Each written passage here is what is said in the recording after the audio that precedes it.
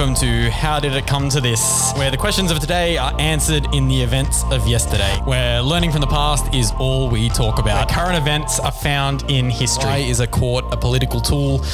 Ruth Bader Ginsburg's death. Trump's hurry to name a new nominee. How does the media control our day-to-day? Should personal politics inform our news? When is a company too big?